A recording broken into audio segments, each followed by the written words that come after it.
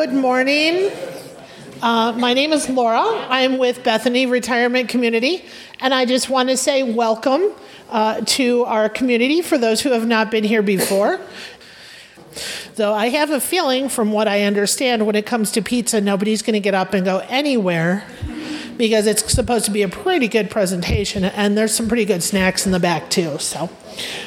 Okay, we're going to go ahead, though. Bethany has one person. We have our own really special, awesome celebrity, and since she came down today, and we love to embarrass her, Edith, could you stand up for a moment? Because one of the things we love, this lady right here, and for those who weren't here last month when we had this thing about pizza, she was down here as well. Edith just turned 105. And one of the reasons we like to introduce her to any group that includes people who have a culinary or food bent is one of the things that she does every day is bakes or cooks something. I have been the recipient of some very tasty, tasty things, as has everybody else in this building at some point. So I think she's a good example of good food equals long life. So I think you're in the right room with the right group of people. So, yes, Judy? I also want to point out she makes her own wine. Oh, and she makes her own wine. That she doesn't share. Okay, and without any further ado, I'm going to hand over the microphone. Good morning and welcome. My name is Scott Warner, and I'm president of the Culinary Historians of Chicago.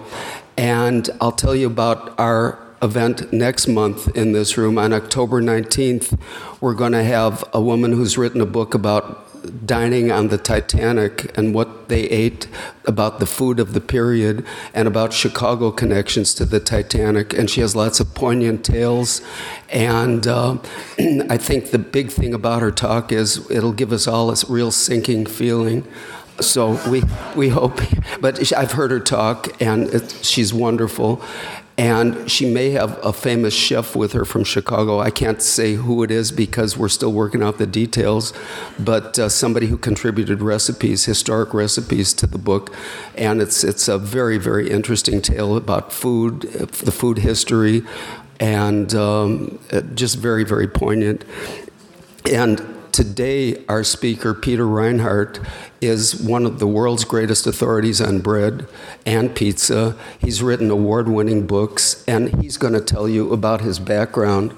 So I won't go into much detail about his background. I will say that I've known Peter for years. I've had the honor of being at conferences with him where he's been one of the keynote speakers. He's on the board of a lot of food organizations, and I get to share a room with him. We're roommates at a lot of conferences, and I told him he's the only roommate I've ever shared a room with at a conference where one night before we turned off the lights, I handed him his book, and I said, "Will you autograph my book for me?" So, and actually I brought a book today for him to autograph too. But Peter was born, raised Jewish, became a monk, and you'll tell about your little bit about your illustrious background, and he's married to a dietitian. At one conference, I'm at a food conference, I had digestive problems. He calls his wife, and she gets on the phone with me, and she figures out what's wrong, and he goes to Whole Foods in San Francisco to get food for me. So the guy's a good mensch. Anyway, a little spiritual story, because Peter's very spiritual. Just a little introduction here. This is a story about a man whose wife disappeared in a kayaking accident in Hull, Massachusetts. Anyway, the day after his wife disappeared, the man answered his door to find a grim-faced police sergeant and an officer waiting in the front yard. But anyway, they said, the police are there. "We're sorry, Mr. Flynn, but we have some information about your wife, Maureen," said the sergeant. "Tell me, did you find her?" Mr. Flynn asked. The policemen looked at each other, and one said, We have had some bad news, some good news, and some really great news. What would you like to hear first? Fearing the worst, Mr. Flynn said, "Give me the bad news first." The sergeant said, "I'm sorry to tell you, sir, but early this morning we found your poor wife's body in the bay." "Lord Jesus and Holy Mother of God," exclaimed Mr. Flynn. Swallowing hard, he asked, "What could possibly be the good news?" The sergeant continued, "When we pulled the late departed poor Maureen up, she had 12 of the best-looking Atlantic lobsters that you have ever seen clinging to her. Haven't seen lobsters like that since the 1960s, and we feel you are entitled to a share of the catch. Stunned, Mr. Flynn demanded, "God, if that's the good news, then what's the really great news?" The sergeant replied, "We're going to pull her up again tomorrow." So, on that spiritual note, we'll pull up Peter right now to speak. So.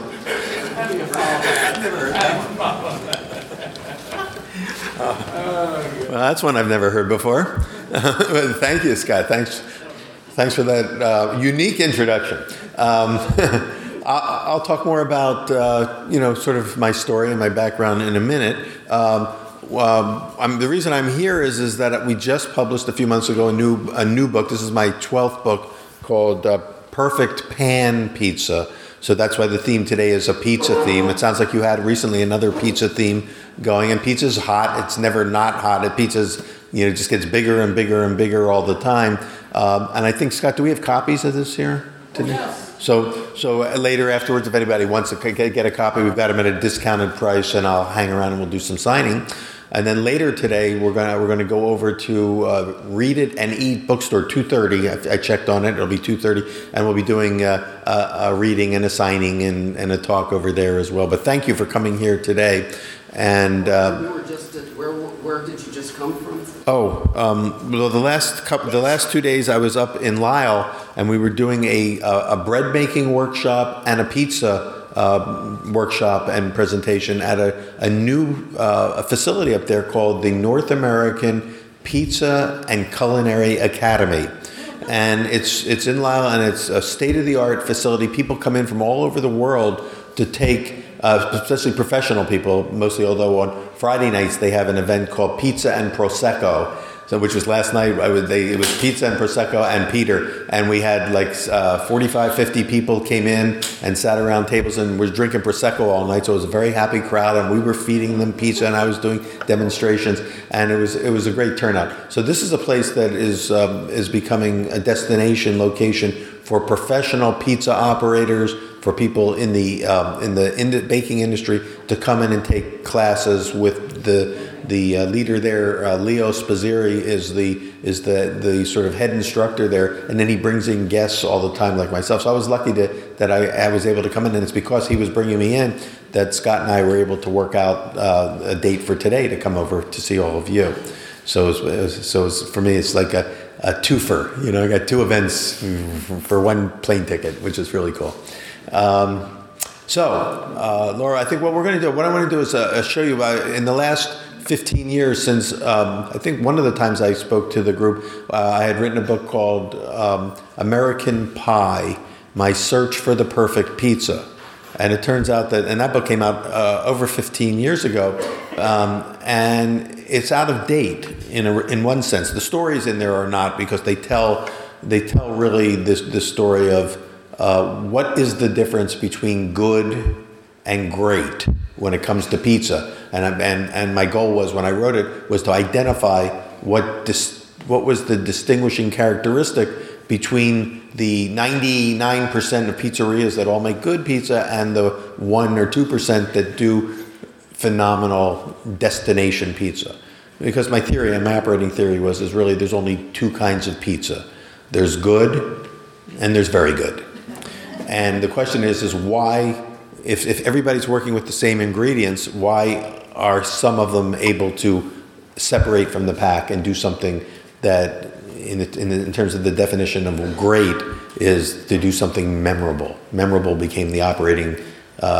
defining term for greatness. So that's what I've started exploring, and I do that in all my bread books and in all my now this new pizza book as well. And we'll get more into that in a second. But since the book was sort of written at a time when there were only maybe 25 pizzerias in America that you could claim were these destination iconic pizzerias. Chicago, of course, has a few on the list, and there's New Haven, and there's New York, and there's a few other places scattered around the country. We'll talk more about that. But since that time, there's been a surge of great pizzerias of that caliber now. So there may be now 100 across the United States because the landscape has changed and everyone's learning how to do it better. So I want to talk about that a little bit later. But we started a website called PizzaQuest.com. Pizza Quest sort of became the new operating term for my never-ending search for the perfect pizza. So we now call it my never-ending quest for the perfect pizza. And on the website, we've got some videos, and we've got recipes, and we've got interviews with people who are doing extraordinary work. And it's not just about pizza, but pizza becomes sort of the guiding metaphor for a deeper subject, which is really the search for a meaningful life, for a life of meaning and purpose. And pizza is sort of just a great emblem, just as bread is for that. So this is the opening video. If you were to go to PizzaQuest.com, this video stays at the top of the home page all the time because it's kind of like a highlight reel of the first tour of pizzerias that we visited. And we found that while we were doing this tour, that one word kept coming up over and over again from the various pizza operators that we met, including world champion Tony Gemignani, who's become known. He's actually won the world championship of margherita pizza in Naples. He's the first American to ever beat the Napoli's at their own game. He's in this video. And Nancy Silverton, who founded La Brea Bread, has a phenomenal pizzeria in LA called Pizzeria Mozza. Some of you may know of these places. They all show up in this video. But the word that just kept coming up was that people who are into pizza are obsessed with pizza. And that turns out to be maybe one of the defining characteristics of what separates the good from the very good is this obsession with pizza. So we call this episode Pizza as Obsession, and we're ready to. It's only about 3 minutes long. We'll show it to you.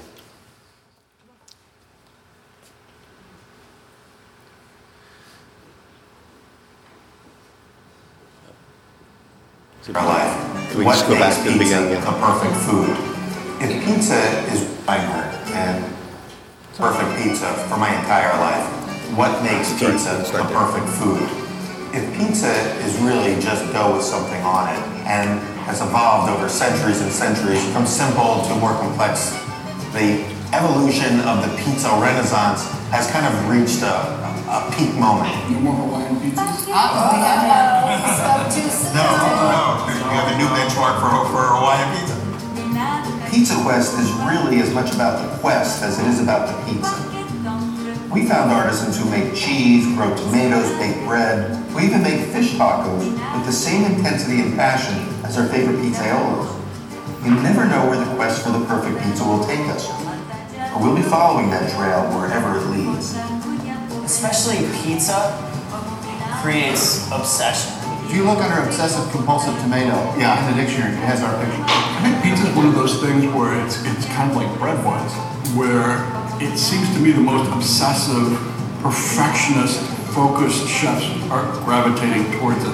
Incredibly rewarding. It's like a compounding interest of obsession. I like that. Yeah. That combination of crisp and then creaminess, that's the memorable quality. That's the difference between good and great.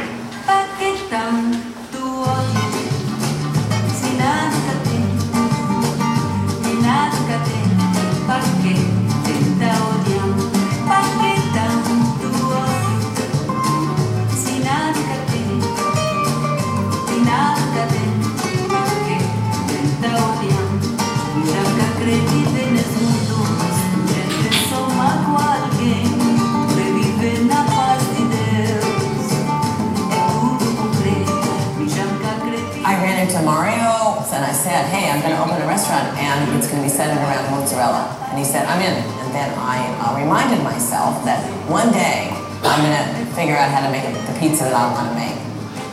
the sum total of our aspirations was to open a restaurant our friends could afford to eat at. Yeah. And then Pizzeria was an offshoot of that. What does it feel like being the new kid, the hot new place in one of the big stages in the world? I love the city. You feel like you finally made it, It's like a dream come true? Yeah. We're not on a fish taco quest, we're on a pizza quest, but how can you pass up one of the great fish taco places in the country? Not just the scallop, it's the whole gestalt.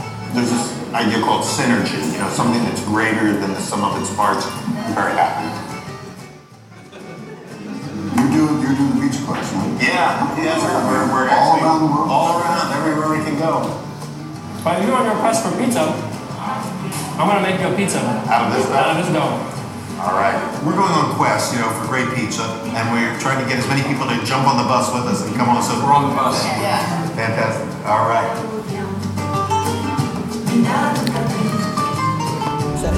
Just a recap of that video. So the guy at the end who said, "I want to make a pizza for you out of this dough," that was at a very influential bakery in San Francisco called Tartine Bakery, which is one of the best bakeries in the country, and they've pushed into new boundaries of bread and croissants and pastries, and they have this one particular loaf of bread that they call their country French bread, made out of a very soft, sort of ciabatta-like dough that makes, in my opinion, my favorite bread now in the country. It's just so good. It's about, you taste it and you go, I can't imagine how bread could get any better than this loaf. And so it turns out that the other guys, the guy that was talking about the compounding interest of obsession, they have a pizzeria right next to Tartine Bakery called Delfina, Pizzeria Delfina, and the chef owner is Craig Stahl, James Beard Award winner for the best Italian restaurant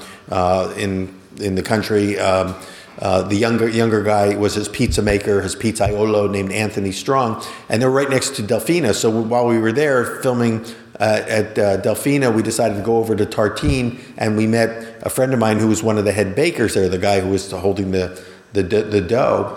And he said that not only does this dough make this amazing loaf of bread, but it makes one of the best pizzas you'll ever have. And he lived upstairs from the bakery in an apartment. And in another episode, he takes us up to his apartment and he makes a pizza for us in his home oven on just a baking stone that was as good as any pizza you could get at a pizzeria, because it was all about the crust. And really, the one of the things we learned along the way in this journey that started 15 some years ago, and really predates that, is that one of the defining characteristics of the difference between good and great is that it's all about the crust. It's all about the crust. 90%, 80 to 90% of the pizza experience, not everybody will agree with this, but many of the pizza fanatics that I've met, they all say for them 80 to 90% of the pizza is about the crust and only 10 to 20% about the toppings. Other people might say, no, it's the sauce and it's the cheese and it's this and that, but everybody's got access to sauces and cheeses, but not everybody can make a crust equal to other places. So we find that the memorable quality really starts with the crust. But let me go back a little ways, because that's sort of like things that we learned along the way. And let me see, I guess I can use this to advance this. So you could say that my quest for the perfect pizza really began when I was a kid, growing up in Philadelphia, just outside the city limits, and we discovered a place called Mama's Pizzeria. They made pizzas and cheesesteaks, and they were, to my mind, the best. We ate pizza at other places, but Mama's was, for me, the benchmark of this has got to be the best pizza in the world. It's so good. My world was limited to Philadelphia, and so this was like Mama's, and this is 1958 or 59. Formica tables, a husband and wife team. The head and owner was a guy named Paul Castellucci, very nice guy. His restaurant was located on the wrong side of the tracks from where we lived. It was over the Schuylkill River in a little town called Manayunk, which back then was a scary, dangerous part of town. It is now one of the foodie epicenters of Philadelphia, but back then, that's where all the tough kids lived, and the kids on my side of the river never went over there except to get pizza at Mama's. And so we became regulars, and we were among his very first regulars when he opened the place.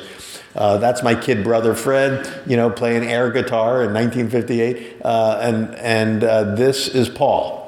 So Paul was a very nice, good-looking guy. He made terrific pizza, and because we went there so regularly, he befriended us, and we brought people there, and we helped him to grow his business just because word of mouth is the best advertising.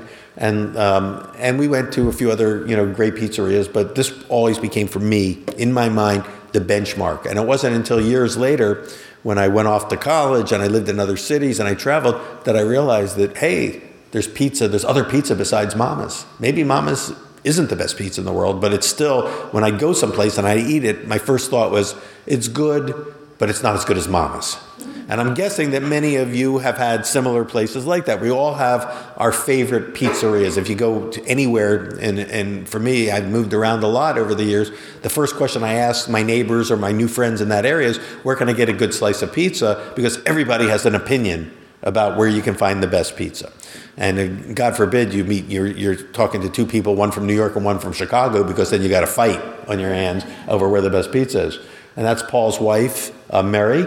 And Mary's job was to make the hoagies and the cheesesteaks. Because if you're from Philadelphia, hoagies and cheesesteaks are a way of life. It's a religion for us in Philadelphia. Hoagies and cheesesteaks are the thing. And my thought always was that they not only made the best pizza, but they also made the best cheesesteaks.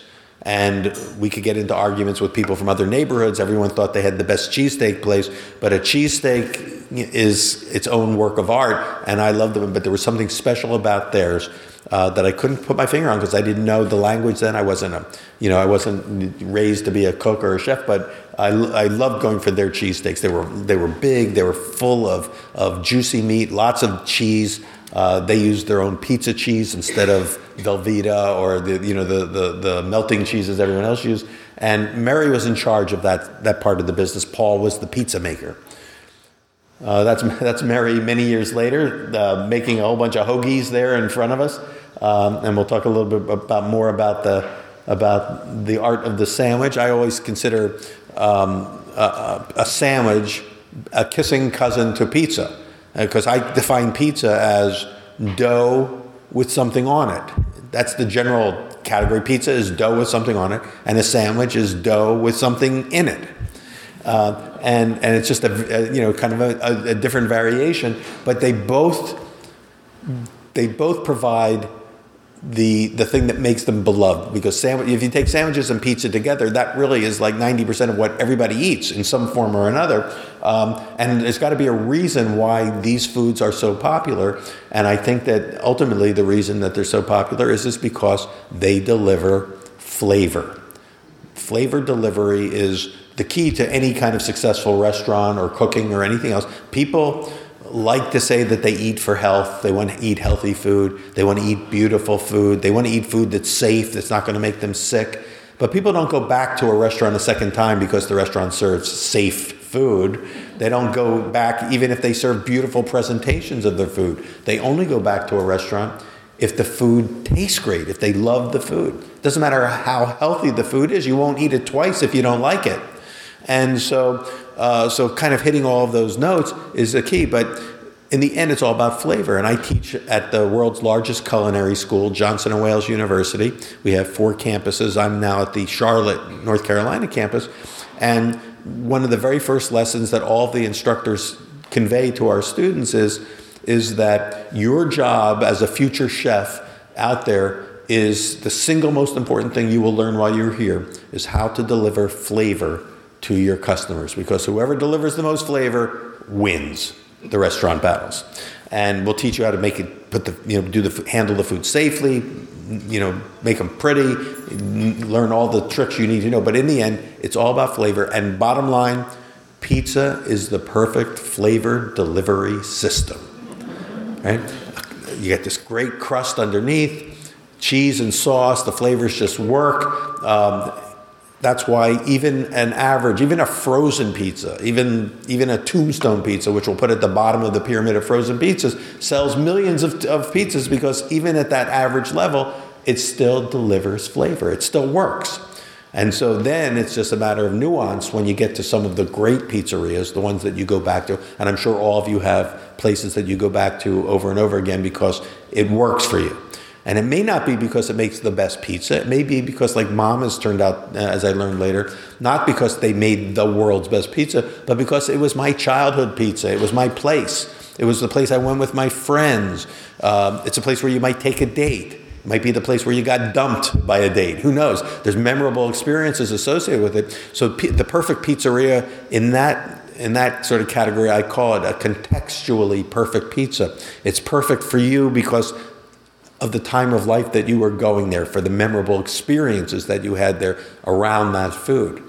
But then I'd learned as I got around the world and started eating pizzas in research for my first book at places that I'd heard about but never had, that there's also pizzas that are like, they're executed so perfectly, whether it's a combination of the crust, the choice of ingredients, the flavor, the quality of the cheeses might be better, the balance of flavors might be so much perfect that when you taste it, you have this thought that this is a perfectly executed, in the Platonic sense of the word, of sort of the ideal of what a pizza could be. It meets the pure paradigm of what a pizza should be. And so I call that category the paradigmatically perfect pizza. And you've got some that are paradigmatically perfect, you've got some that are contextually perfect, and then you've got a few places that are both. And we'll talk in a minute about one of those places that became the centerpiece of my first book and kind of really got me thinking about this question of good versus great. But there's Mary making her hoagies. That's them now, right? For this picture, 1958. Now we're talking about 2000, and I think this photo was taken in 2016. Yeah, and their kids. Well, their oldest son, Paul's son, Paul Jr., is now running Mama's Pizzeria, still located. After they left Manayunk, he moved to a little safer neighborhood called Roxborough, which is just a few miles away, and that was still on the wrong side of the river from where we lived, but we went out there anyway. And then he moved over to about 1.5 miles from my home in Lower Merion, just outside of Philly, the main line of Philly, and he opened up his final location, Mama's Pizzeria, there, right on a street called Belmont Avenue that's about 0.5 mile from the city line, and has been going ever since. But then he retired, and as I found out later, and I'll tell you how I found out. Oh yeah, there's me eating one of their hoagies when I was 8 or 9 years old, I think, maybe 10.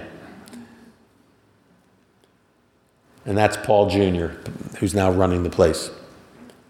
So let me stop the slides at this point and tell you a little bit more about how I got off on this quest. So as I went around, I got this idea of writing a book about why there's some places that do it better than others, and the journey took me to a lot of well-known places, some places where the people that I knew said, you have to go check out this place.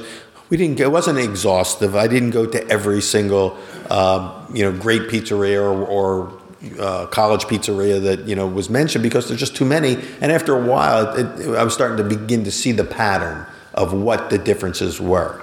So we went to places like in New Haven, Frank Pepe's Napolitana Pizzeria, generally acknowledged to be one of the top 5 pizzerias in America for the last 60, 70, 80 years. 1 block away in New Haven, there's another pizzeria called Sally's.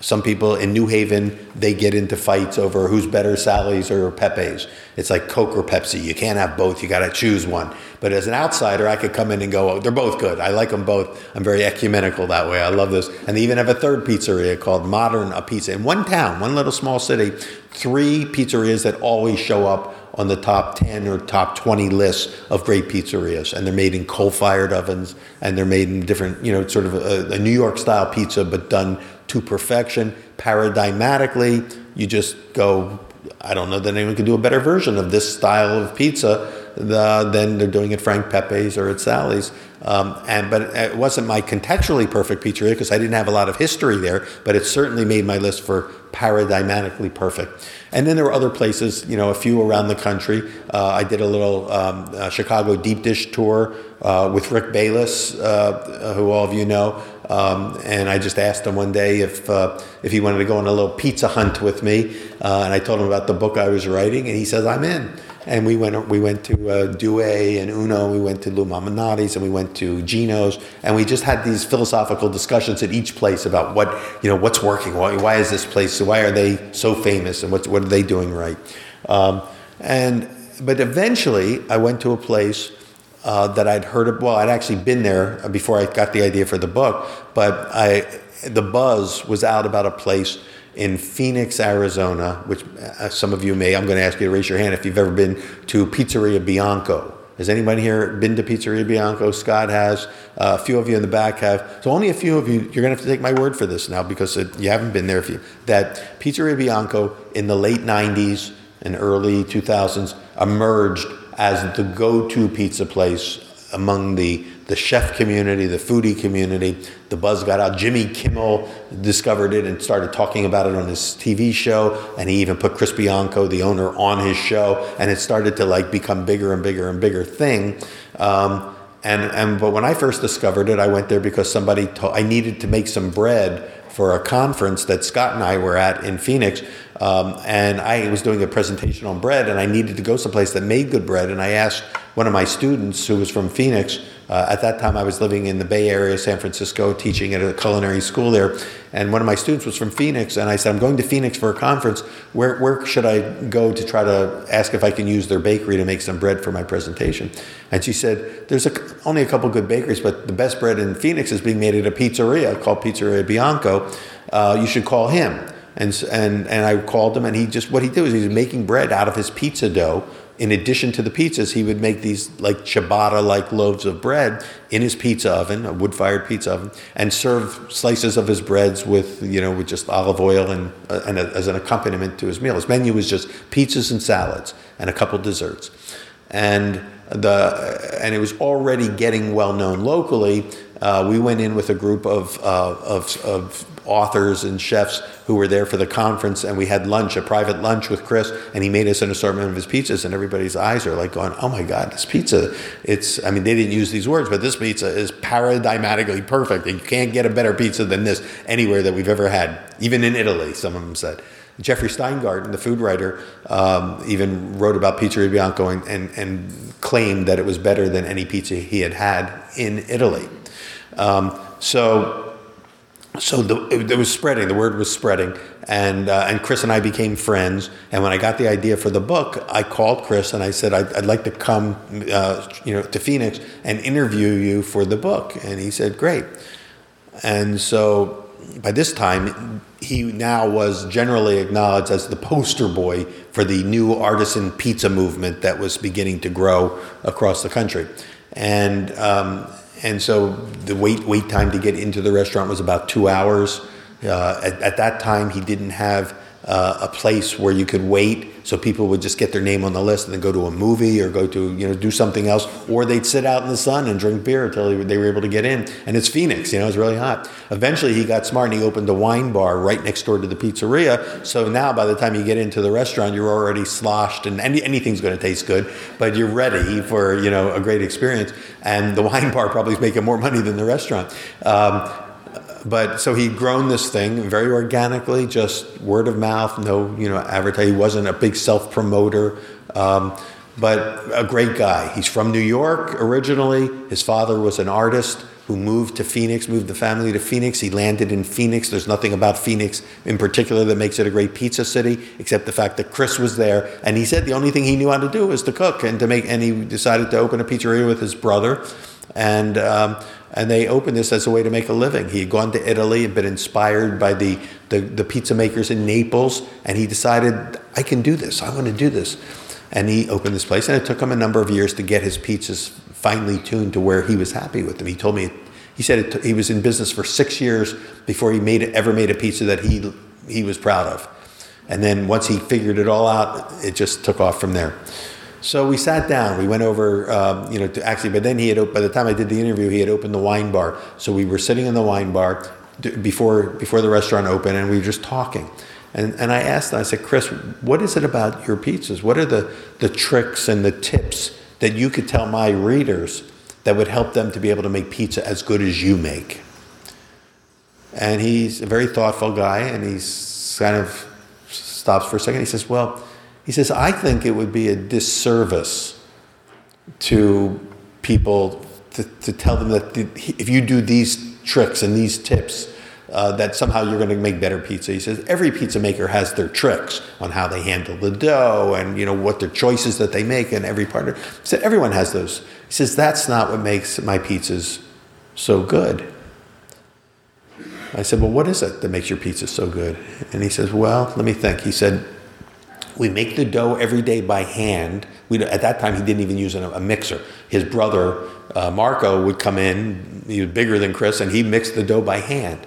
And it was a wet, sticky dough, much more difficult to handle than a regular pizza dough.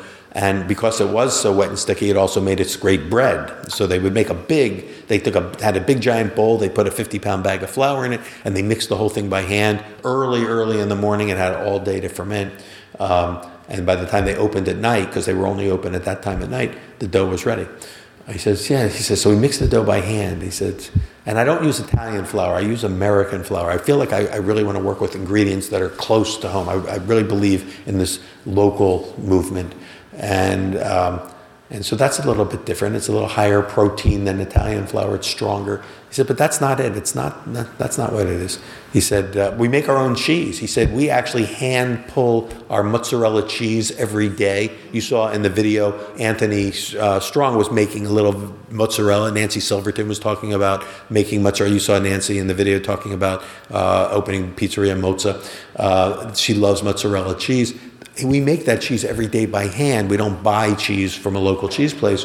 And he says, I said, yeah, it's pretty cool. That's special. He says, yeah, but that's not what it is.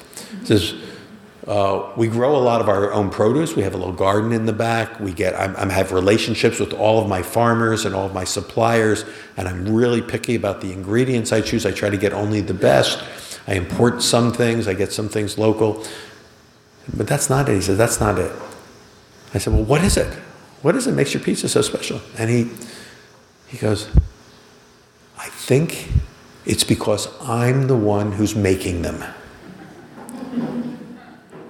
I mean, if you went into Pizzeria Bianco at the time, it was a little open kitchen. He had the oven there. He could interact with everyone in the restaurant. There were only about 40 seats in the restaurant. So he was kind of in conversations while I was making the restaurant. He said, I'm in the business because I love people. I love to connect with my customer. My whole mission is to have connection with people, and I do it through my pizza, and it's my craft, and I love making them.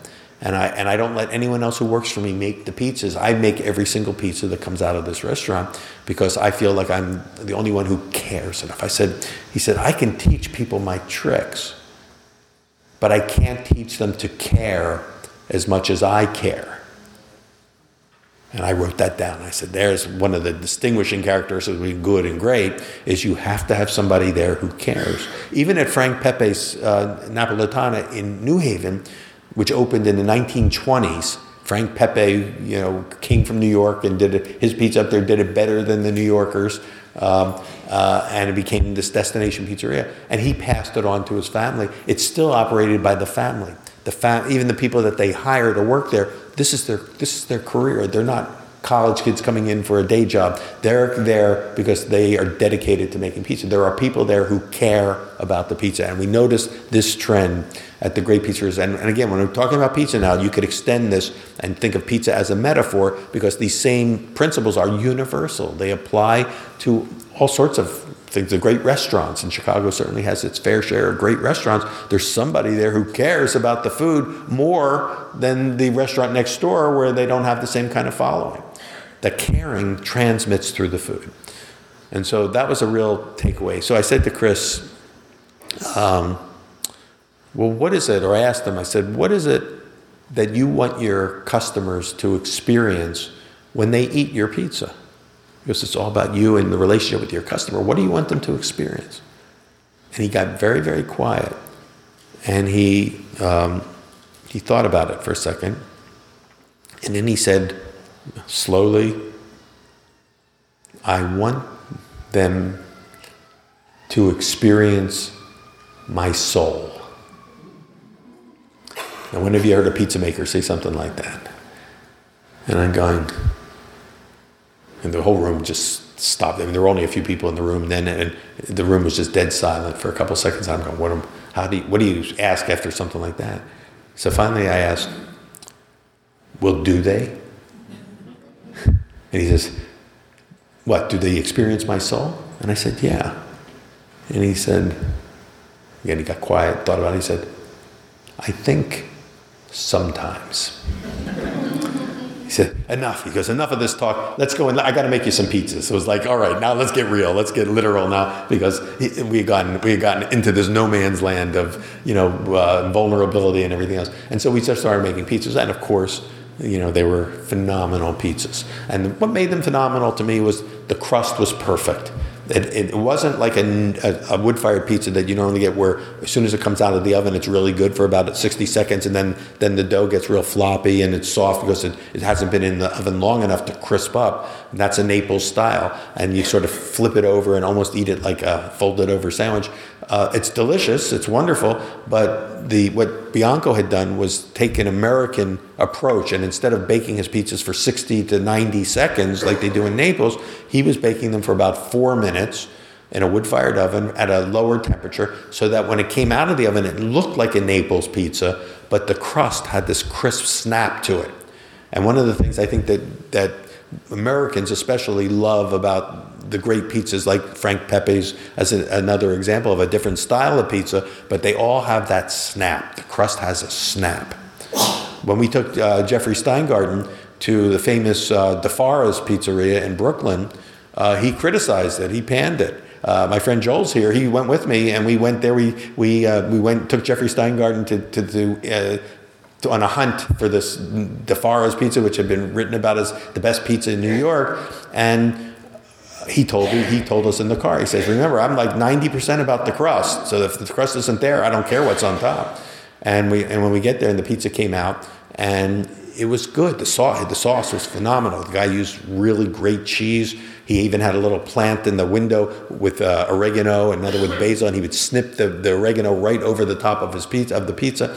And it came to the table, and I said, so what do you think? And he said, yeah. He goes, it's okay. He said, but the crust doesn't wow me. And I found out later, and I wish I had known this before we went there. I told somebody about the experience, and they said, well, did you get a pizza right out of the oven, like a whole pizza, or did you buy a slice? And I said, no, we got the whole pizza. He says, when you go to DeFara's, you got to get it by the slice. He makes pizzas ahead of time, and when he throws the slice back in the oven to heat it up, the crust gets real crisp and you get snap, but it never comes out with that snap. And, sure enough, it's the snap that I was looking for, and we all were looking for it. And so we didn't give Dominic DeMarco, the owner, a fair shake. But the interesting thing about DeFara's was there was a picture of Dominic when he first opened the pizzeria in 1965 or 66, standing, the photo of him right by the oven. And he looked just like Paul Castellucci with jet black hair. Let me see if I can go back. Like that. He looked like that. He looked just like that. He's there proudly standing by the oven with this beautiful pompadour hair. And then when we went there, he's like 80 years old now, standing there still making pizzas in the exact same spot that he was making in the 1960s. And he's still doing it even to this day. This was 15 years ago when we went over there, and he's still making the pizzas. And it's sort of legendary, and people make pilgrimages to DeFara's just to kind of meet Dom DeMarco. But we weren't blown away by the pizza.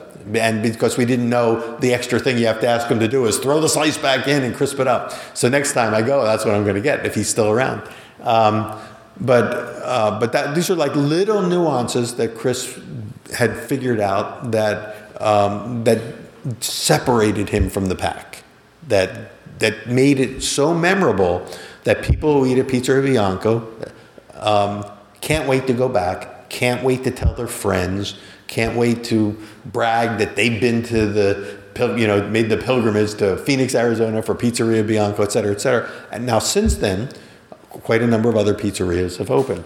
So I think that there's something about the coming together of the artisan bread movement. And the artisan bread movement is another community that I'm a part of, where we've been studying the great techniques of how to make memorable bread. and the pizza community are kind of coming together and trading information, sharing information with each other to make better quality dough. And it's all about fermentation. Well, the things that we've learned about dough has all to do with time and temperature and slow fermentation as opposed to fast fermentation. In other words, the pizza makers now of this new generation are approaching it as a craft. How many of you here have been to Spacca Napoli? Many hands. Okay, so that's one of Chicago's great. Now, it's a relatively new pizzeria. It didn't exist when I wrote my first book. But since that time, Jonathan Goldsmith, who is the founder of Spacca Napoli, he's doing a true, authentic Naples pizza, one of the few in the country that's doing a really great version of a Naples pizza. He doesn't bake it like Chris Bianco. He doesn't bake it for 4 minutes. He bakes it for under 90 seconds, and it's a thing of beauty when it comes out. There's so many different styles of pizza. They all have their benchmarks of what makes them great. But there's a lot of wood-fired pizzerias that are just making an average pizza, a good pizza, because they don't have that dedication. But if you ever talk to Jonathan, you know that this is a guy who deeply cares about every pizza that comes out of his oven. He takes it personal if you're not in love with his pizza because he's put his heart and soul into making it. Here's a guy that if you have a 10-minute conversation with him, you are starting to experience his soul, because he's a very soulful guy. And we're meeting people like that, more and more of them around the country. So anyway, I'm working on the book. I just finished here with Rick Bayless, and while we're having deep dish pizza, Rick says, by the way, he says, have you ever heard of this place called Pizzeria Bianco? And I go, yeah, I just came from there. And I told him this whole story about my conversation with Chris. And I go, so you know about that place? He says, oh man, everybody knows about Pizzeria Bianco now because it's having an impact. And so by this time, I was kind of at the end of my journey. I was returning. I lived in Providence, Rhode Island at the time, teaching at Johnson & Wales there. And I decided to stop on my way home in Philadelphia to see my family, my mother and my brother. And I called my brother, and he was going to pick us up at the airport. My wife was with me at this point, and he was going to take us out for dinner. And as we were getting off the plane, my wife, I don't know, she might have stepped in a crack between the stairs or something, and she sprained her ankle, and she was like really in a lot of pain. And so we got her to my mother's apartment in downtown Philly, and I called my brother, Fred, and I said, listen, we're not going to be able to go out and eat tonight. I may have to take Susan to the emergency room. She's in a lot of pain. We got her on ice right now. Her foot's on ice, but we can't go out to eat. He says, well, I'll tell you what. He says, why don't I bring over a couple of pizzas and cheesesteaks from Mama's, and we'll just eat in. And I go, perfect, because I really, I really want to, experience that again. It's been 30 years since I had a Mama's pizza. And he said, okay. So about an hour later, he shows up with 2 boxes of pizza and 2 big cheesesteaks wrapped in butcher paper. And he walks in, and as soon as he walks in, the whole apartment fills up with this aroma that was very familiar to me because I had been a delivery boy for Mama's one summer, and my car filled up with the smell of cheesesteaks and pizzas all together, and it was indelibly imprinted in my brain. It's like we call it taste memory. And I go, and it comes in, I go, oh my God, I feel like I've just stepped back in time. And so I immediately take one of the cheesesteaks and rip off the butcher paper, and I look at this cheesesteak and I take a bite of the cheesesteak, and the juices start like dribbling down my chin, and I look at my brother and I say, Fred, this cheesesteak's even better than I remember it. And he starts laughing, and he says, it's too bad you moved away because we get these all the time. And I said, yeah, I miss these. And then we opened the pizza, and I took a bite of the pizza. And I had a different experience. I said, this pizza's not as good as it used to be. And he said, yeah, it's the same. I said, no, it's different. It's not the same. He says, no, it hasn't changed in years. And I said, it's the crust. There's something different about the crust. And he goes, no. He says, what makes you think it's the pizza that's changed and not you? Maybe you're the one who's changed. And that's when I knew that I had a theme for the book. The book was really going to answer the question, was it me or the pizza that had changed? And so I'm making all these mental notes, but I go, but the pizza's not right. And so I call Mama's, and before I go back, I ask, is Paul there? I says, Paul there? And this guy says, yeah, this is Paul. And I go, no, you're too young to be Paul. I mean Paul the owner. And he goes, oh, you're talking about my dad, Paul Sr. And he said, he retired 10 years ago. And none of the family members wanted to keep the place. I'm the only one who wanted to keep going. My sister, I remember his sister used to work at the front counter, and his younger brother used to hang out around everybody. He was too young to work. But I said, Paul Jr., I said, the last time I saw you, you were like 13 or 14 years old. And he goes, yeah, I'm 43 now, and and this place, and I'm doing it here now. And I said, wow. I said, well, I just had one of your cheesesteaks. I got to come over. Can I come over and talk with you? Because I need to talk with you about the pizza.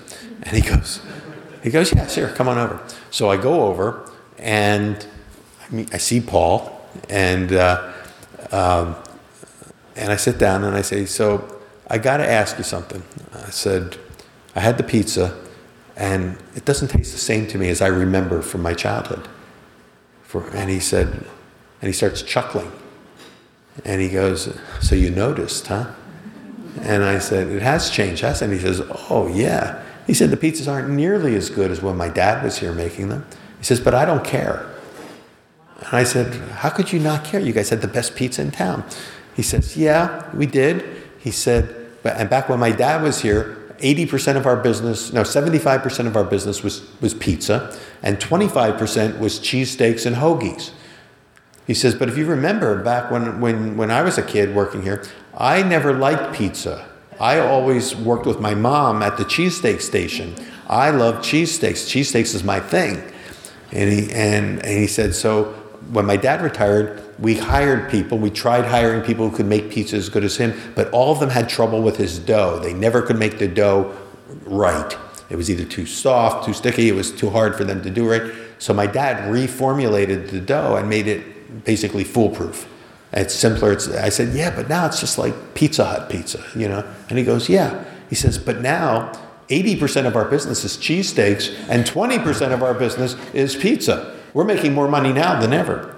And I'm doing what I love to do. And that's when I remembered. I said, the first words out of my mouth were, these cheesesteaks are better than I remember them. And he goes, oh, yeah. And I said, and in fact, I had just read an article by another food writer named David Rosengarten, who had done a whole special edition of his newsletter on Philly cheesesteaks. And he wrote about 20 or 30 different cheesesteak places. And at the very end, he wrote, but if you're in Philadelphia, don't go to Pat's, don't go to Geno's, don't go to these famous cheesesteak places, because those cheesesteaks are just average. He said, go to this place. If you want the best cheesesteak, go to this place on just on the city edge called Mama's Pizzeria. Don't get the pizza, get the cheesesteak. It's the best cheesesteak you'll ever have. And he said, really? He wrote that about us? And I said, yeah. He says, God, I had no idea. He says, I have no life. I'm making cheesesteaks all the time. I never read things like that. And I said, but let me ask you something. What is it about your cheesesteaks that make them the best? And he goes, well, he says, we use ribeye instead of top round. Cheesesteak for everyone else. Top round, the classic cheesesteak meat. It's cheap. It can be sliced thin. But we use ribeye. I said, well, that's definitely a difference maker. That's a great cut of meat. He goes, yeah. He says, but that's not it. And I said, well, what else? He said, well, we make the rolls. We have our rolls made for us, our recipe. We don't use the same rolls, the Amoroso, famous cheesesteak rolls everyone else uses. We think we have a better roll. We have it made for us by a local bakery. And I go, yeah, it is a really good roll. And he says, yeah, it is. But that's not it. And we use our pizza cheese blend. We still use that, which was this blend of mozzarella and a little bit of Parmesan and a little bit of cheddar. And that was like their secret ingredient in the cheese that I loved on the pizzas. And he uses that on the cheesesteaks, and they're nice and really cheesy still. He says, yeah. And I said, I always loved that about your cheesesteaks. He says, yeah, but that's not what makes them so great. I said, well, what is it? And he says, it's because I'm the one who's making them. And I went, bingo, right? Now the book has come full circle. Now I know what the defining characteristic is between good and great is the person. He said the exact same thing as Crispino. He says, He says, I can't find anybody who cares as much as cheesesteaks as I do, so I have to make them all the time. I've created a monster, but I love making them. And I said, look, I got some orders piling up. Let me make you a cheesesteak, and we'll talk some more. So he goes behind the counter, and there he is working like at the grill. Now that grill, you're only seeing a part of that grill. When his mom was working, let me see if there's a photo. Oh, there's some of his kids. When his mom was working there, the grill was just a little bit bigger than this podium, maybe about this big. And she could keep up with the cheesesteaks because it was only a small part of their business. Now the grill was like longer than that table, longer, like about 4 times bigger than the podium. It was a huge grill. And he had orders hanging up. And so he starts laying out his cheesesteaks. And he's got his meat on the grill, and he's got the onions grilling over here and the peppers. And he's like in the back, and he's almost like dancing. And he's not a dancing kind of guy. He's pretty shy, basically, when you're talking to him. And he's not a big ego guy. But he's in his element. He's in his zone. And he starts making the cheesesteaks. And I'm watching. And when the steak is at a certain point, he flips it over.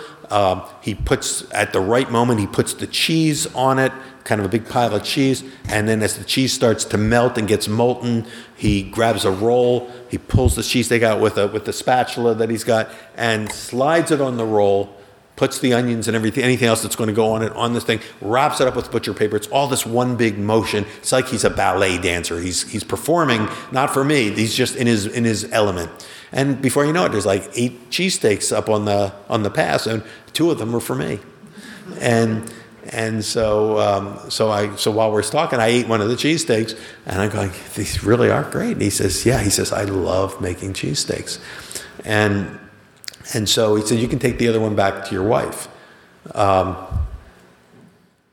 of course, the other one, only about this much of that cheesesteak made it back to my wife, And I said, look what I brought for you, cheesesteak from Mama's. And she goes, oh, wow, thanks, And then a couple of years later, she heard me telling this story, and she goes, you mean I was supposed to have that whole cheesesteak and I only got like 1/4 of it? I said, so I've never been able to live that down at home. But that's how good these cheesesteaks were to cheesesteaks what Bianco's pizzas were to pizza, in my mind.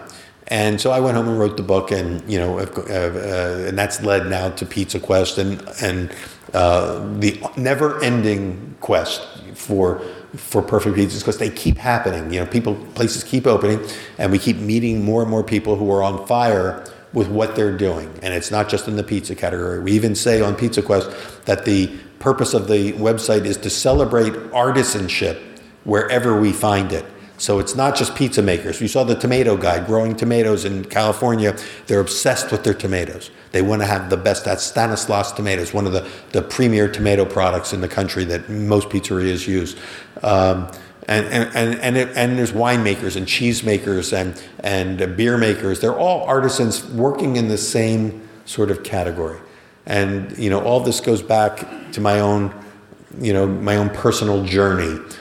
From the kid who liked cheesesteaks and pizzas to somebody who, after college, decided that I wasn't really sure what my purpose in life was, what I should do. I wasn't trained to be a cook. I was at Boston University as a film major. I wanted to write and direct movies, but I didn't really know what I had to say as an artist. I wasn't ready. I knew the film industry would chew me up and destroy me if I just went into it not knowing who I was. So I went on my own personal journey in search of my own sense of meaningfulness. And I ended up learning how to cook in a vegetarian restaurant in Boston with a bunch of hippies. And while I was there, I learned a little bit about bread making. And after a while, I ended up joining after studying yoga and Buddhism and all these world religions and meditation and everything, I somehow found myself in a class with a bunch of Christians. And I was raised Jewish, and I'm going, this particular version of Christianity that was being expressed to me kind of tied together all of the threads of my journeys to the Eastern religions and to my own Jewish heritage. And I thought, there's something that's working for me here. And I ended up becoming a brother, known as Brother Peter. My first bread book was under the authorship of Brother Peter in a non-denominational Christian brotherhood with men and women who were seeking, like me, just seeking answers to the big questions of what is the purpose and meaning of life and how can I live a meaningful life. And a lot of us knew how to cook, so we opened restaurants around the country, one of which was called Brother Juniper's Cafe. And by then I had met my wife, who was also from Philadelphia, but who was a sister at the time, Sister Susan. And we opened this cafe, and we started making bread and other foods that I had learned how to make along the way. And one thing led to another, and the bread just took off. And I found that I had a knack for bread making. It just came to me intuitively. It came easy, and we created a whole bakery. And we went from making 20 loaves a day for our cafe to 60 loaves, then to 120, and eventually we were up to 2,000 loaves a day, selling them all over Northern California, because we were in California then. But I was burning out because I wasn't really cut out to be a business operator. That wasn't my training. My training was in ministry and in writing and communications, and I wanted to teach. And so we sold the bakery eventually, and I took my training now I had become known for my breads, and I had written my first bread book called Brother Juniper's Bread Book, and the subtitle was Slow Rise as Method and Metaphor. And so I latched onto the idea of bread as a metaphor and a symbol for how to live a meaningful life. And I finally knew what it was that I had to say. I was ready to start making films again, and I wish I could go back to college. But I started writing books, and now I'm up to, this new book is number 12. And it just continues this exploration. It's really, I think on Pizza Quest on our website, it says, next to the word Pizza Quest, it says, a journey of self-discovery through pizza. And I think anything can be a metaphor. It doesn't have to be pizza. It can be any craft. Anything you love can be a window into the universe, into the universal mind of the Creator. And I just try to encourage people, based on what I learned in writing the first pizza book, that the way you get through that window and the way you get answers to the questions is you have to care more than anyone else about getting those answers and finding what your meaning and purpose in life is. It's not my job or anyone else's job to tell you what your meaning and purpose in life is, and many of you already know this. It's your job to find it, and you find it through the things that you love, the things that you care about, and then the willingness to go deep into it and become, a master of that particular craft. I just gave a graduation talk at a college in Connecticut. They gave me an honorary doctorate because of my life's work, and they asked me to give a 10-minute talk. And I told these graduates, I said one of the things I've learned along the way, because my students always ask me for tips and tricks on how to have a successful career in life, and the one trick that I can tell them, or a tip that I can tell them, is to find something that you really love in the culinary arts, that you love more than any other part. Become good at a lot of things, but become really great at one thing. Find the one thing that you really love to do and become an expert in that, and be so expert at it that you tip over into a realm of greatness, of excellence, that will infuse all of the other things that you're good at. But you can't be excellent at everything until you become excellent at one thing. And you can only get there if you really are in love and are passionate about that one thing. I had a student in one of my early classes. We went around at the end of the 18 days of the class, and at the end everyone kind of testified as to what they wanted to do with their career. And this one girl who's wanted to be a pastry chef, and she said, I would like, my goal is to be the best sorbet maker in San Francisco. I was teaching in San Francisco at the time, and she said, I love sorbets, and I want to make that the focus of my career.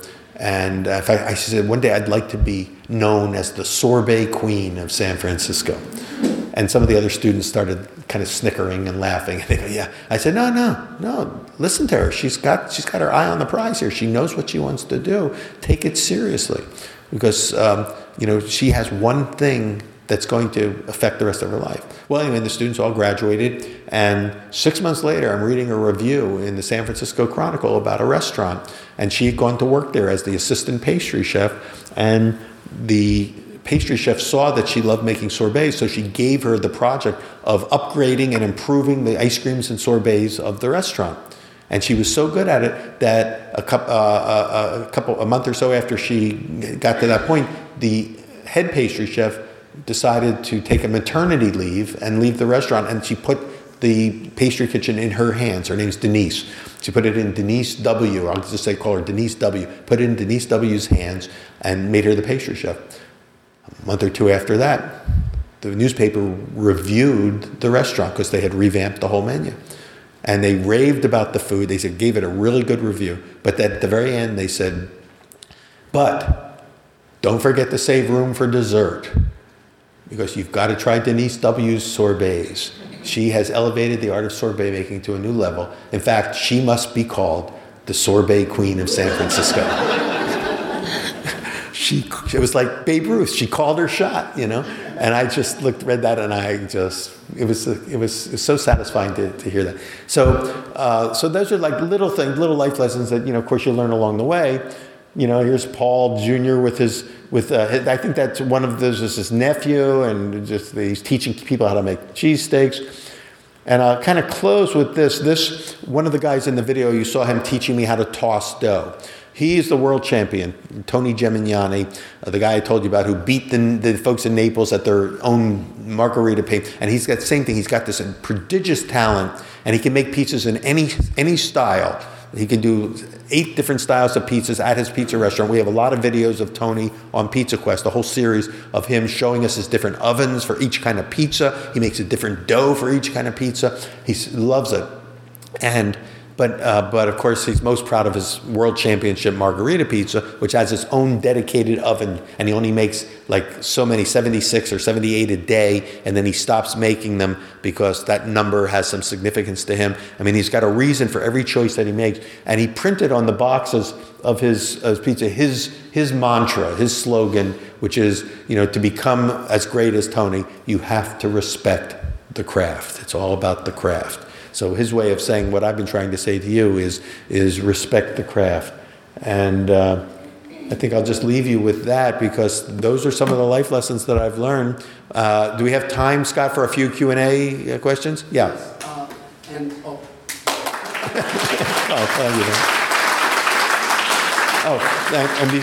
I will come back to this, but before I want to talk a little bit about what's different about this book, because we're focusing on a particular kind of pizza that I think is the new trend in pizza.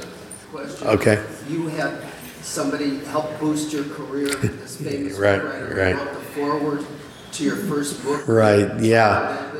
Yeah, when I wrote my very first book, Brother Juniper's Bread Book, and the whole idea was built around this metaphor, I was just an unknown author, but at my bakery at the time was in Sonoma County, California, in the wine country, and we became, Scott was asking me about this person who helped me launch my career as a writer, and we found out that one of the fans of Brother Juniper's breads, by the breads I was making, was a very well-known food writer named MFK Fisher. And some of you who are in the food world know MFK Fisher is probably regarded as the most important food writer in the 20th century in America. She just was an exquisite writer, and she wrote really specifically about food, but there was always something deeper, unspoken in all of her writing. She was just an artist as a writer. And it turns out I found out that she loved my breads, and somebody said she wants to meet you. And Susan and I went over to her house and brought her some breads, and we got to become friends with her during the last 2 years of her life and became very close with her. And she asked me at one point, is there anything I can do to help you with your career? And I said, well, I'm working on this book. I have this book idea. I'd love for you to look at it and tell me what you think and give me some notes, or, and of course, secretly inside, I was hoping she would say, oh, yeah, I'll write the intro for it.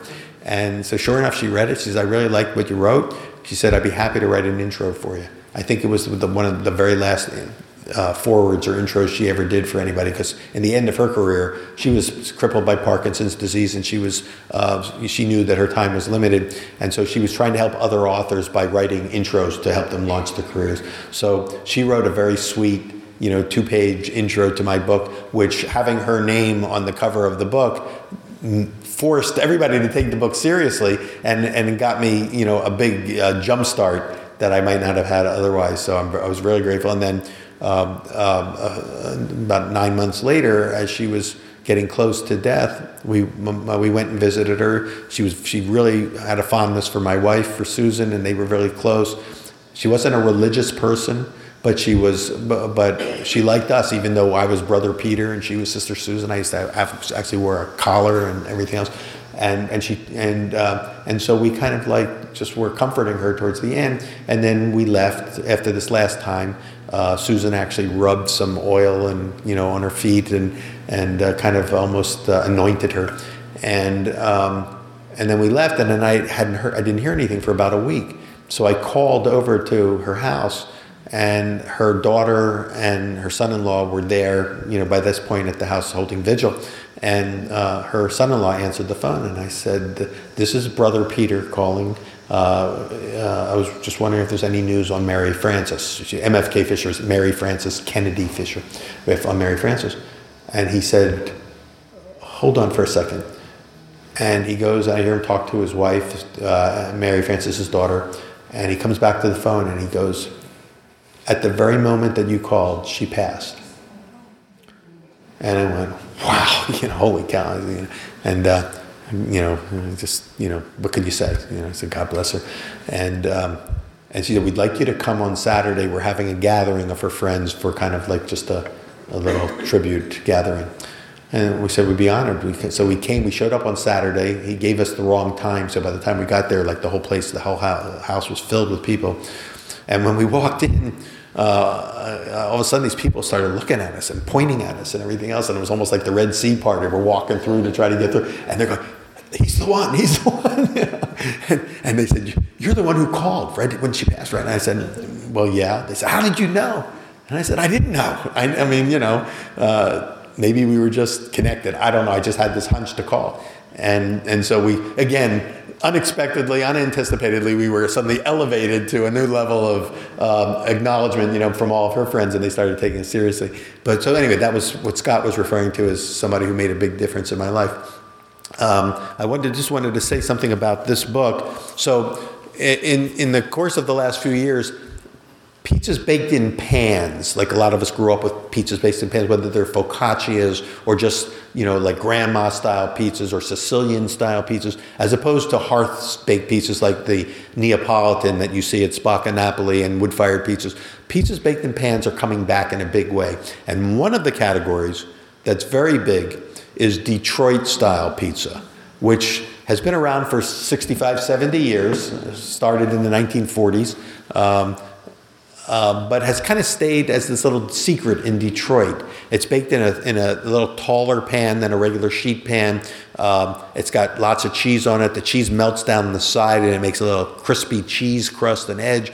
And there's a few places here in Chicago doing great versions of Detroit-style pizza. Some of you know about them. Paulie G's in Chicago, which is actually started in Brooklyn, and now there's a guy here who Paulie is this guy who left a job as a computer programmer in his 50s and opened a pizzeria in Brooklyn, and now he's like national. He's like another Chris Bianco kind of guy. He's so passionate about his pizzas, and he's found people like himself and trained them and given them the right to open their place under his name, Paulie G. So the guy who owns the Paulie G's here is doing Neapolitan wood-fired pizzas, but he's also doing his own version of a Detroit-style pizza.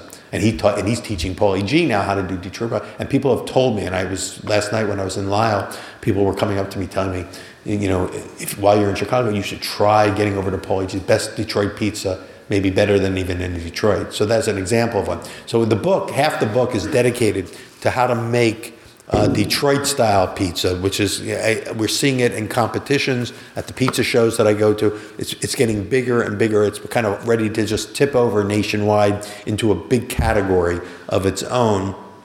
And for the book, I developed with a restaurant in Texas a method, my own original method of how to make it using cheese.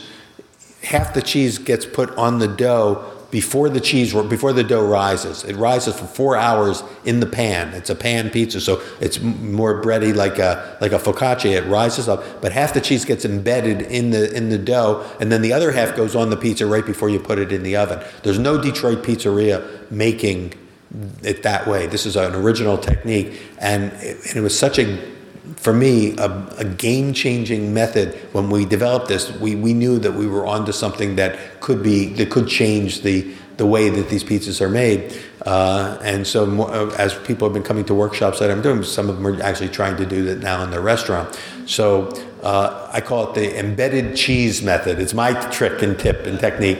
Will that make the best Detroit pizza in the world? Only if you care as much as, as the folks in Detroit care. But then we also have Sicilian and all these different kinds of pan pizzas with a few dough recipes and methodology. So this is focused again on that never-ending search for perfection, but all through the window of one category of pizza, which I think is going to become bigger. We're even doing Roman-style pizzas like Banchi that are again going to be the next big wave. I'm always looking for what's going to be next, because Americans we have a short attention span. We like whatever's next as much as we like what's happening right now. And what's next is going to be Detroit style, and then followed by Roman style will probably be the next big trends in pizza.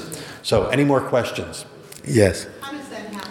So she's asking about certified Neapolitan, the VPN, the Vera Pizza Napoletana. It's a certification that pizzerias can get if they have been trained in a school of kind of a philosophical school of how to make pizza based on the method perfected in Naples using wood fire. These are some of the elements. So it has to be baked in a wood-fired oven somewhere between 700 and 900 degrees using 00 flour, Tipo's 00, which is a type of Italian flour. Theoretically, it should also be using certified tomatoes from San Marzano tomatoes from the cliffs of Mount Vesuvius. There's all these different rules. They have established a rule that defines a true Naples pizza. So a margherita pizza is part of that style of pizza, and it's the benchmark. It's the baguette of pizzas. If you can't make a great baguette, people won't take you seriously as a baker. If you can't make a great margherita, they won't take you seriously as a pizza maker. So they have these competitions, and only a few pizzeria owners have gone through certification. Leo Spazzeri at this North American Pizza Academy in Lisle is one of the few certified trainers. He can actually certify pizzeria operators in this style of pizza. So he didn't certify Spacca Napoli. He went over to Italy and got certified, Jonathan. But some of the others have been certified locally to do this. Now, that said, just because a restaurant is certified VPN doesn't necessarily mean it's going to be a memorable pizza. Remember, for me, greatness is defined by is it memorable or not. Some of them are, and some of them aren't. I've had a lot of VPN pizzas that just left me sort of feeling meh. Like it's good, but not memorable. Why? Well, a lot of them is once they got the VPN, they started like, okay, I'm going to have you make the pizza today, and I'm going to be, going to the beach or whatever. It could be a lot of reasons. Or they just haven't mastered the craft. Like Tony says, it's all about respecting the craft. You have to master it, and it never ends. Chris Bianco says even to this day, 25 years after becoming the poster boy of pizza, that he's still always learning ways to improve his pizza. So you all have to have that inner drive to always be getting better and not kind of riding on your laurels. But that's what this VPN is, and it is a rigorous training. You have to really adhere to these principles. Now, some places will get the VPN, but they'll also make, like Tony Gemignani has the certification, and he's also a certified trainer, but he also makes other kinds of pizzas that don't fall under that flagship. He makes Detroit pizzas, he makes Sicilian pizzas, he makes every style, New York style pizza at his pizzeria, because I call Tony the Mozart of pizzas, because he can like Mozart could play any kind of music better than anybody else. He could do operas, he could do symphonies, he could do concertos, he could do popular songs. He was a genius, and Tony is kind of a pizza genius, and he loves to show that he can do everything. But other guys, there's a guy in New York City that we have on Pizza Quest named Anthony Mangieri. He has a pizzeria called Una Pizza Napoletana, the one Naples style pizza. But his is his own. It's not VPN. He uses sourdough as his crust. He has his own way of doing it. He built his own oven. he's a genius, but he only makes one style. He doesn't try to do 5 styles of pizza. So I call him the Chopin of pizza because he's a minimalist. He does one thing and he does it really, really, really well. And Jonathan is more like that at Spacca. One thing really well. He says Chopin. If you're going to call, you're either a Chopin or a Mozart. He's in Chopin, and they're all equally geniuses. So it's a wide world out there, but it's a fun world to be in. Well, so he's asking how can he get his crust, which tends to be a little bit more too puffy, too bready. He wants it to be thinner, maybe more crisp and things like that, although he's looking for certain quality. And you probably can from that dough, but some of the questions we would ask would be, number one, what kind of flour are you using? All-purpose flour, okay, and are you using, what hydration level, what percentage of water to flour? Do you have any idea, or is it just what the recipe says? I do it by feel. Is it? Let's call it a traditional recipe that you might. Very supple dough, easy to stretch out. Yeah, in terms of the ratio, it's something that you might find on Epicurious. Probably about typically for 65% water to flour is pretty average, but it can be higher. So the amount of water you put in can affect it, and then. The more water you put in, the more it puffs up around, especially around the edges, but it can also be harder to stretch because it's more fragile when it's wetter. Like that dough, you saw the guy in the bakery, he had a very wet, sticky dough, but he learned how to work it. So a lot of times it has to do with how patient you are in stretching it, because if you're getting too much breadiness, then you probably need to either make that was my other question, is how big is the dough ball that you're using? Do you know how much it weighs? Is it just a big ball of dough? Yeah. Do you weigh it? We try to encourage people to use weights because that's a way that you can control quality. But typically, if you're making one in your home oven, I would say start with 8 ounces. If you can, weigh out 8 ounces of dough. It's not a big dough ball, but it will make a good 10 to 11 inch diameter of your pizza, and that's a good size to be able to manage, as opposed to a 16 inch, large pizza, which is much. So you're making larger pizzas, but so again.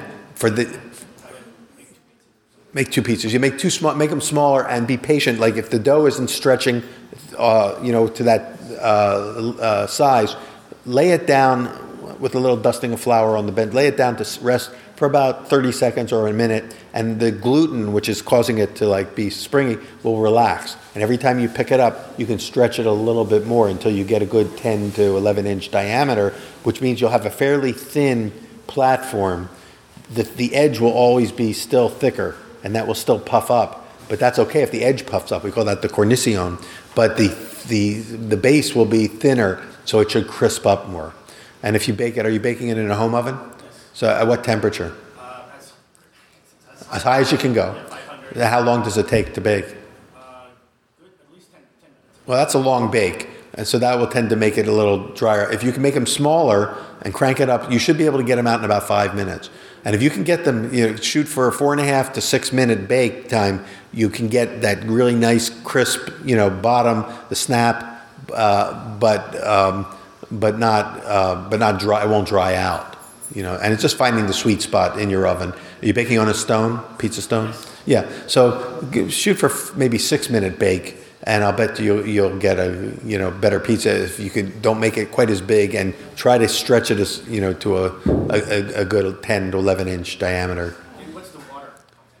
Well, it just depends on with all-purpose flour about 65% or 64%. It just the brand can vary. It's not a lot. The dough should feel tacky but not sticky. Tacky like a Post-it note should peel off your finger as opposed to sticking to your finger. And if the dough sticks to your finger, then it's more on the sticky side. So go for tacky but not sticky. Let the dough balls rest like you're doing, and then be patient. Be patient with the stretching process. Is there any sugar in your dough? No, never. Is there more water or less water?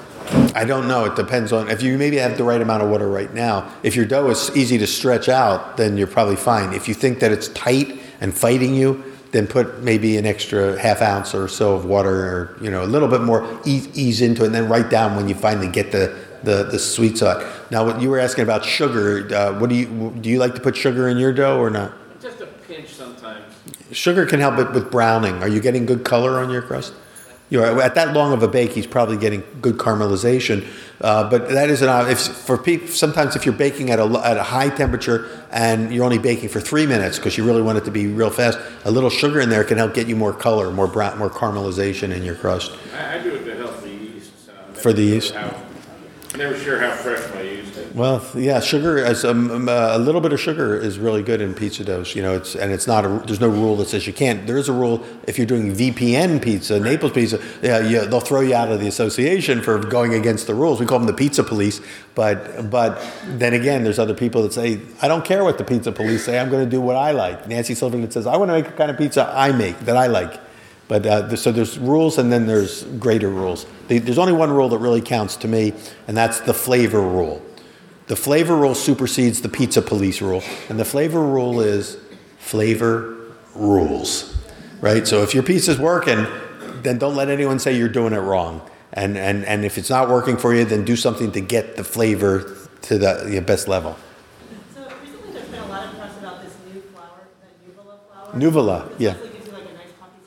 I just got a bag. It arrived when I got to Chicago. The bag arrived at home. I'm going to test it out. It's a type of flour from Italy. It's a Caputo brand flour. My question is, I haven't been able to find it, so you can find it online, but I love that style of a nice coffee cornicione. And do you have any tips for how do you what's the nice, sort of a Nuvola flour or? The Nuvola flour basically is Italian 00 flour with some enzymes and other things added to it to make it perform more like an American flour. And they found that it's a good balance. You get more puff from it. I haven't tried it yet, but I've heard good things about it. But a lot of people that are doing pure Italian pizzas, like the kind it sounds like you want to do something more like a Naples-style pizza, kind of like Spacca Napoli, then you can use a standard. He's not doing anything special in that dough except using a good 00. I think he uses Caputo 00, pizza flour, and small amount of yeast, probably whatever the amount of water that it takes. I'm going to guess around 64% water to flour, and then he lets the dough balls rest overnight in the refrigerator to develop flavor. The resting actually helps with enzyme development to sweeten the flavor of the dough. You don't have to do it overnight. You can do it the same day, but I always find that overnight gives you more flavor. And then it's all about, then you should get the nice puffy crust. If your oven's hot, the hotter the oven, the more cornicione you're going to get. So in a home oven, it's tough. Do you have a wood fire? You have a wood fire. So you should be getting that crust. But if you're not, then try to put a little bit more water in your dough because that water will cause puff. I get some, but I love the pictures like the Nuvola. It's like huge. Well, yeah, that's what they're marketing at. Because people want that puff around the edge. I haven't tested it yet. I've heard good things about it. You should be able to get it soon. I heard that they ran out. It was so popular that now they've got to get more made, more milled. So keep checking the web. Keep checking Caputo and see if you can order some directly from one of the suppliers. Orlando Foods in New Jersey is the importer. And so if you go to the Orlando Foods website in New Jersey, you might be able to write to them. In 3 weeks, we're having a pizza show in Atlantic City, and they're going to be there. And by then, I will have tested that flour out. But if you call them, they may be able to ship you some. Yeah. Yes, thank you for mentioning that. Yeah. So what happened? This guy who made every single pizza ever for like the first 20 years of his pizzeria. When he was a kid, Chris had asthma as a kid, and he overcame the asthma. But then he would start making pizzas, and he was inhaling a lot of flour dust or working around pizza, and he started having these asthma attacks. And so he went to his doctor, and the doctor said, "I got bad news for you." He said, "You have something comparable to what we call white lung disease, just like black lung disease from breathing in coal, dust. People that work around flour a lot, some of them develop." The flour sticks to your lungs and it's like glue. It doesn't go away, and it's bringing on these attacks. If you keep making pizzas, you'll be dead within 2 years.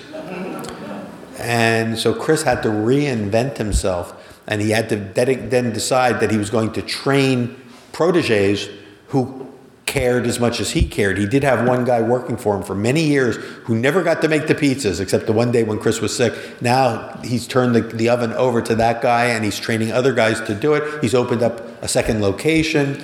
He's got a place in LA now with the guys from Tartine Bakery, have partnered up with Chris to open a Tartine Bianco facility in LA. So he's had to expand, and now he's working on bringing out a branded line of Bianco products. He's got his own tomatoes. The Bianco di Napoli tomatoes are really, really good, grown in America.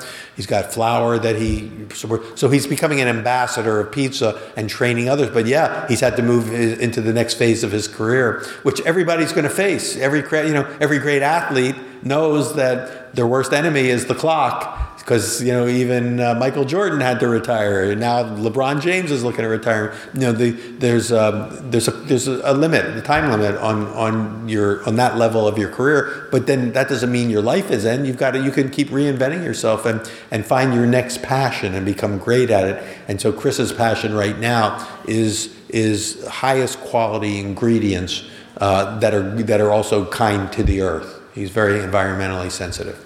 So, Kathy, do you want to talk a little bit about what you've got for tasting? And these are not Detroit-style pizzas. These are focaccia-style, which are baked in a regular sheet pan. Because you got to have a taller pan to do Detroit pizzas because the cheese will melt over the side and into your oven. But with focaccia, you don't have to worry about that. But thank you so much for making these for us today, because that's a real treat, and I greatly appreciate that. And a fruited focaccia.